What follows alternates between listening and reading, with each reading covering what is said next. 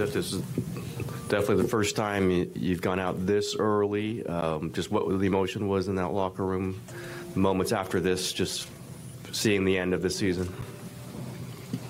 I mean, you're disappointed and kind of shell-shocked that it's over. You pour so much into every season, but coming off of last year, trying to defend and give ourselves a chance to keep advancing. It's a tough way for the season to end. Like you said, it's unfamiliar territory, but proud of the fight that we had. And the Lakers played amazing all series, played to their strengths, and obviously that led to them getting out of the series and moving on. So got to give them credit. They played great basketball, and for us, just an opportunity to kind of take stock of where we're at, keep the confidence that we can come back and be back at this stage next year. So we're kind of in between disappointment, but still maintaining some pride about how we played this year. Steph, Steve said that he thought you guys were maxed out, and Draymond said he thought that you were maxed out. Did you feel that way? And if so, when did you maybe feel that? Did you feel that during this, did you have a feeling that this wasn't a championship team during the season? I mean, we lost, so it's like a hard truth at the end of the journey. It's not anything you allow yourself to. No competitor believes that until you're proven that you're not a championship team, and that's what getting beat in a playoff series means. Basketball's over for this year, so felt it in the fourth quarter with about 7 minutes left. Just really never heard that from us before in terms of trying to make sense of losing a series like we did, unless it's been in a final. So got to accept it, move on, and try to be better next year. Yeah, I know it's still fresh, but how do you view the bigger picture, the future, the decisions that need to be made this summer, and some of the Draymond, Bob, and some of the situations that need to be resolved? We'll all collectively kind of handle those in the right time. I think obviously start at the top and working down in terms of trying to put together the best team possible next year, making sure all the pieces fit and understanding how we can retool to put ourselves in a position to be a legit championship contender, because for us that's all we're worried about, and that includes Bob, that includes DG, other decisions that we got to make. But at the end of the day, that'll settle itself over the course of the next couple of months.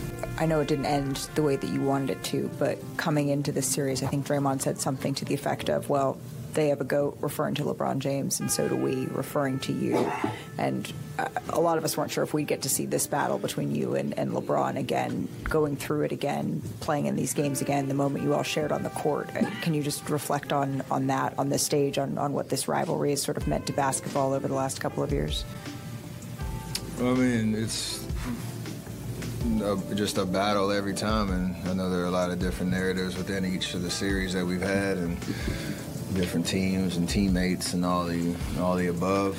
But it's just great basketball, great competition, understanding who LeBron is and who he's been his entire career, and the accolades and the championships he's won and the records that he has. Like, he's an amazing basketball player, and he brings the best out of you, and you have to be your best if you're going to try to beat him. I think he feels vice versa, and so you love those experiences. Somebody's got to win, and it's part of the nature of what we're dealing with. But there's so much respect and, again, appreciation for the battles and the experiences and the back and forth, because it's basketball at the highest level, and that's all you can ask for. Steph, there's obviously been a lot of conversation over the years about you guys as an outside shooting, jump shooting team, and you and Clay have established yourself as two of the best, obviously, in history. The last few games weren't at your level, at your standards. How much of that was their defense? How do you sort of view the way the last few days went in terms of three-point shooting for you guys? It obviously wasn't great, but again, there's a lot of confidence in the ability to continue to shoot at a high level, and you might tweak some things. I understand some learning lessons, especially like how Game 4 went, where shots that we wanted to take and make didn't go in, and whatever, you kind of live with that. But as you move forward, you make the necessary adjustments while maintaining the confidence that you can shoot the ball at an extremely high level. I think for us in this series, like, it was a battle of strengths, right? Like, they're an extremely big team, 80 in the paint, Bron flying around all over the place. They were trying to take away certain things, and it worked. We didn't have a change-up pitch to throw, in this series, which kind of what led to, the result. So it doesn't mean you stop shooting. It just means you figure out a different way to be impactful and, come back with the same mindset. Just a quick follow-up. How much did their size bother you in shooting, do you think, throughout it? Their game plan was obviously to press up on the three-point line, funnel us in there, 80 in the back, clogging everything up. And like I said, we just didn't have enough variety in the way we were trying to score after game 2. So good learning lessons for us. When you understand a team that has a guy like him in the paint, we got to figure out different things, and we just didn't do it. 3 more, Dalton, Tim, and then Ray. Steve said that it felt like you guys were swimming upstream from the very start of the season. In your eyes, what were the factors that kept obstacles on the road to trying to repeat this season? You could probably fill in the blank there.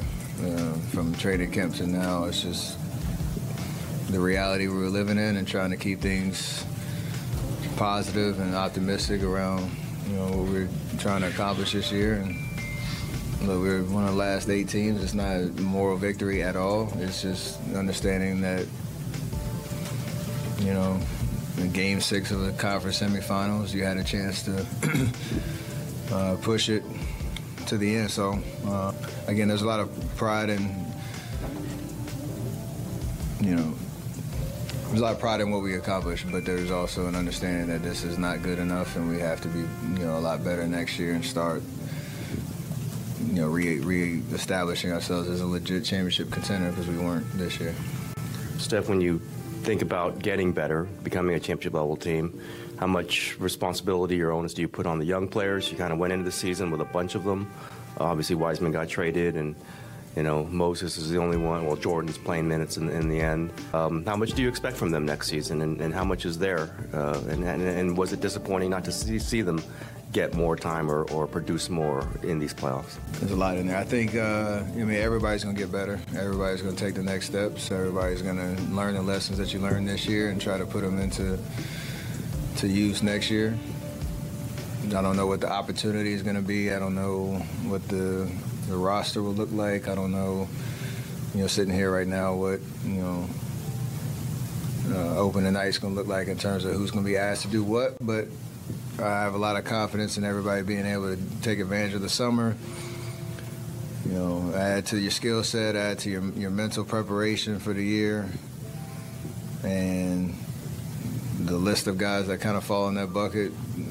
Be ready to take those next steps, because that's the journey of your career that you're always on. So it's just hard to say specifics right now about what it'll look like, because this league is crazy and things can change really quickly.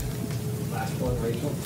Steph, Draymond was just expressing the confidence he has in you, him, and Clay as a core, and what you guys can do in the future. What is it for you knowing those two guys, and if you do stay together through the next couple of years, what does that make you feel like you could do? No matter how different it looks, I think we understand each other, what we all bring to the table, the trust that, we're just going to compete until the wheels fall off. And, that is something that should not be taken for granted in this league, because we've proven that we can do it. And even in this series and this year, like, things were looking bleak at one point in the regular season, and you find yourself in the second round trying to just scratch and claw your way out of it. So we're going to fight and we're going to compete, and we believe in each other. And that goes up and down the roster, and hopefully there's belief in us to be able to lead that. So I feel like that's a two-way street, and that's the progression of the stage that we are in our careers to keep doubling down on it. So I think we're excited about that opportunity, as terrible of a feeling it is as it is right now. We feel like we can come back. Great. Thank you. Want to play in here down the hall?